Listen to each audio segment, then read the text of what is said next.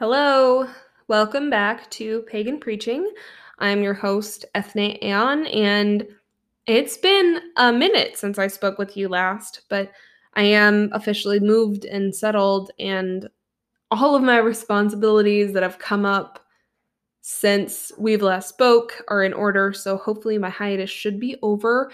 And I want to remind you that the plan is that I will be posting every other Sunday just so I can produce a higher quality show and give myself time to rest. But I can avoid it no longer. I got to talk about Loki. This has been something that's been recommended to me by a couple listeners, as well as some of my own family and friends that listen to the show.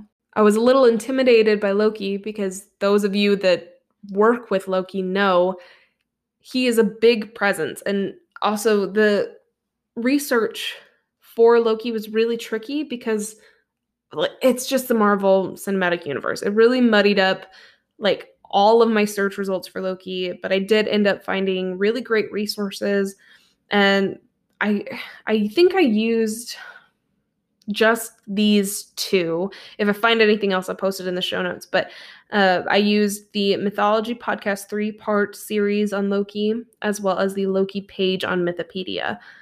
So I'll go ahead and post all of that in the show notes. But Loki, as you probably all know, is the Norse god of mischief. He's often referred to as a trickster. He is described as fair-skinned with red hair and green eyes. He is the son of the giant Farbauti and Lofi, whose race is unknown. But as a trickster, Loki is a shapeshifter and master of disguise, and he is able to change his species and sex at will. And fun fact, because of his shapeshifting abilities, Loki is the only god who is both a mother and a father. But really important context for this episode, I'm going to be taking a kind approach to Loki here because his story is just so much more complex than a trickster or a villain. But we all know throughout ancient paganism, some myths are just lost to time and translation and proselytization. And that's true especially of ancient Nordic traditions.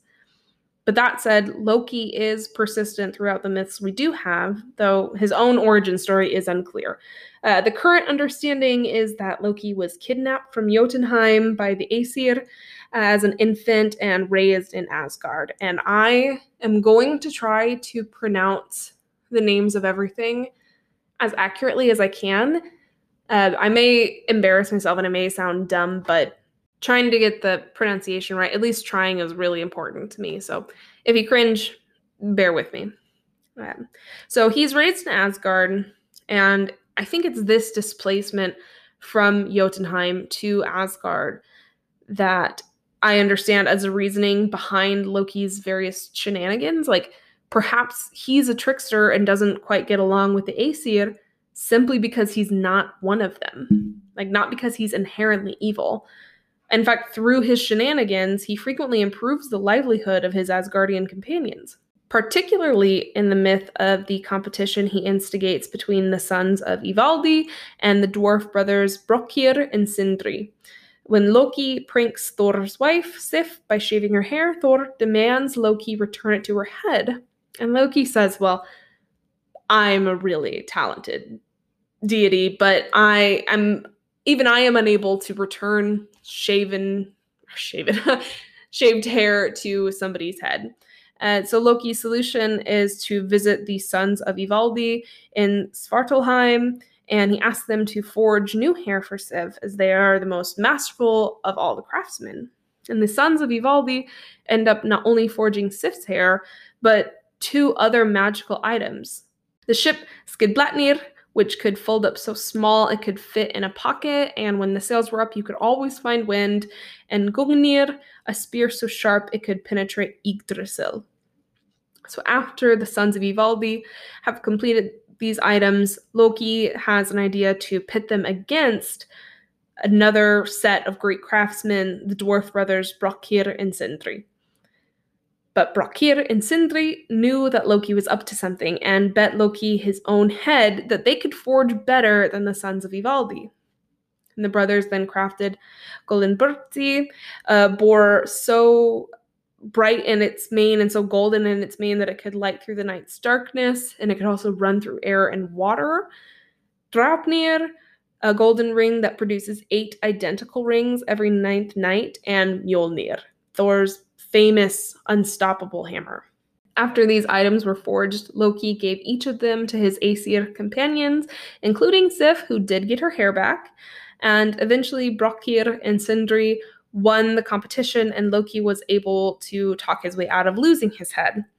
But the point I'm getting at here is that with this myth, Loki did prank Sif, yes, and he enraged Thor, but in the end, he put himself in danger in order to give the Aesir more than Sif's hair. Not to put too fine a point on it, but Loki gave each of these creations to the Aesir. He didn't keep anything for himself. And when Thor managed to lose Mjolnir, Loki only assisted in retrieving it from the king of the giants. Like, was Thor's pride bruised because Loki's plan involved Thor dressing as Freya to trick the king of the giants? Well, yeah, but that seems hardly consequential when the end result was Thor retrieving the most powerful weapon the Aesir ever had. And Loki asked nothing in return. Loki even gifted his son Sleipnir, the 8-legged horse, to Odin, and Sleipnir became one of Odin's defining characteristics in his own mythos. But despite his mischief, Loki continues to give to the Aesir. And what does he get in return? But he's bound by his son's entrails in a cave with a venomous snake dripping poison over his face until Ragnarok. Like, that hardly seems fair. And you may be saying, oh, Ethne, but Loki is the cause of Balder's death. And he is also the cause that Balder is trapped in hell until Ragnarok. And that's true, but I encourage you to listen to all of the episodes on Loki by the Mythology Podcast from Parcast, because it tells Loki's story in a more sympathetic light, and it shows his multifaceted nature. And I wasn't able to capture all 3 hours of their series here in this show, but you really should check it out if you want to learn more about Loki and how they portray his purpose as the enforcer of the Aesir's consequences. But anyway, after the Aesir had taken Loki's children, Hel, Fenrir, and, oh, Lord help me, Jormungandr, from their mother Angerboda, and banished them from their home realms, and after Fenrir was tortured by the Aesir, after Loki had enough of being the scapegoat of and yet the generous giver to the Asgardians, Balder's death was prophesied. Now, if I'm Loki, I would be hard-pressed to be upset about that prophecy. But Loki watches as Balder's family and Balder himself try to change his fate, and they joyfully try to kill Balder once they believe him to be invincible. And at this point, what motivation does Loki have to not trick Balder's brother into killing him? He's watched the Aesir arrogantly try to outrun their fate and then celebrate their pseudo-victory. Meanwhile, Loki, who has been repeatedly wronged by the Aesir, fervently cementing his fate of becoming a monster by wronging him at every chance. And he wants to force Balder to embrace his fate as well, instead of being able to outrun it. And so, see, it's so much more complicated than Loki tricking poor old Hoder into killing Balder. The Mythology Podcast argues that the Aesir give Loki really no choice but to become a vengeful monster, and I'm inclined to agree with them. So what's the message in all of Loki's tragedy? So first, and maybe most obviously, I would say it's that chaos and mayhem are necessary to our growth. What lessons will we learn if all our plans go exactly as we want them to?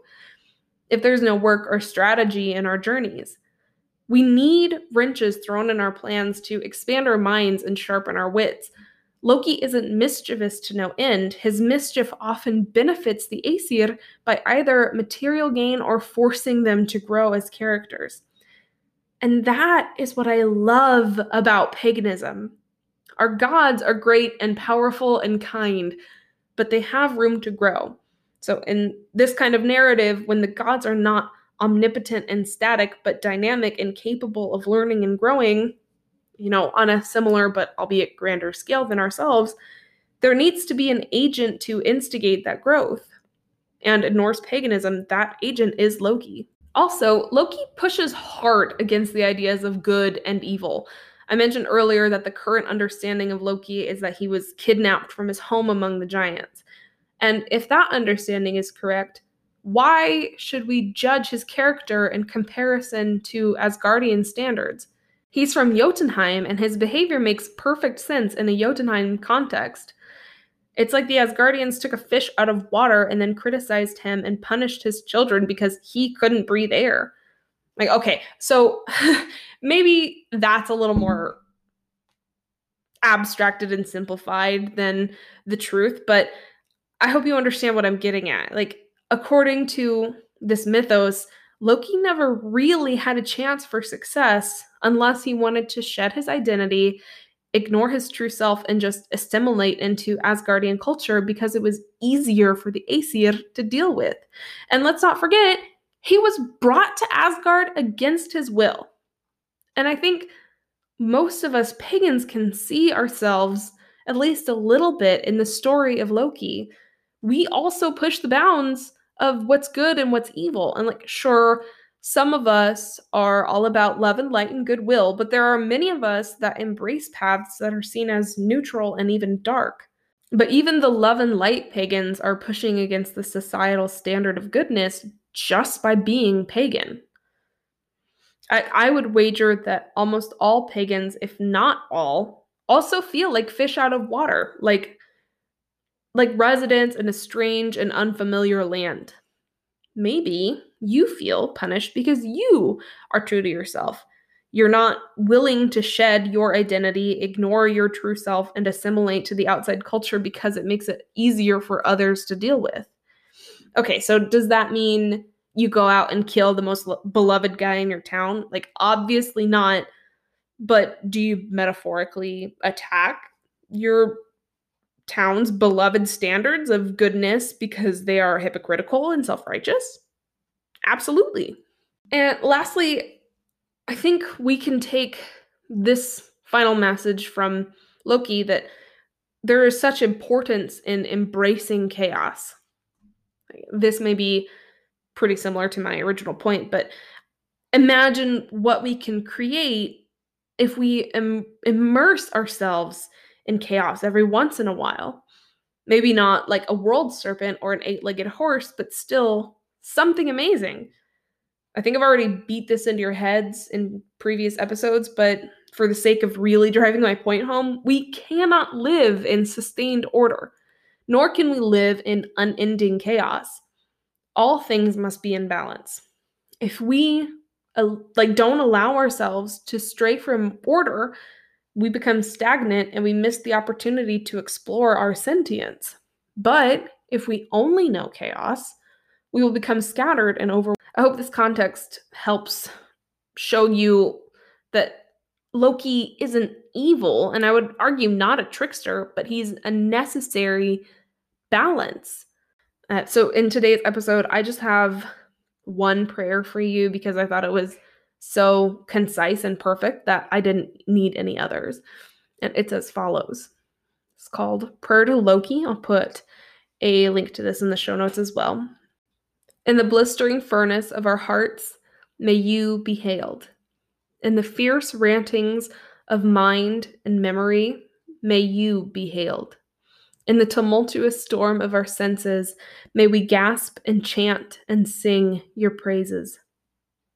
May our lips burn with whispered adorations to you. May our bodies shake in the onslaught of your presence. Where you are honored, there be in all of your glory. Where you are reviled, there also be and work your cunning wiles. May you ever be the unquiet thought, the unruly impulse, the unwary stirring of holy cravings, the longing for internal revolution, the descant mad, the dervish driven, prophetic spewing roar that drives us ever and always unceasingly, unmercifully into the arms of our own liberation. Hail Loki, liberator, cunning, wild, and wise. May you ever be hailed. That said, go forth and find the chaos you need to live in balance. Challenge the ideas of right and wrong and grow into the truest form of yourself. And that is kind of a weird way to end it, but that's about all I have for you.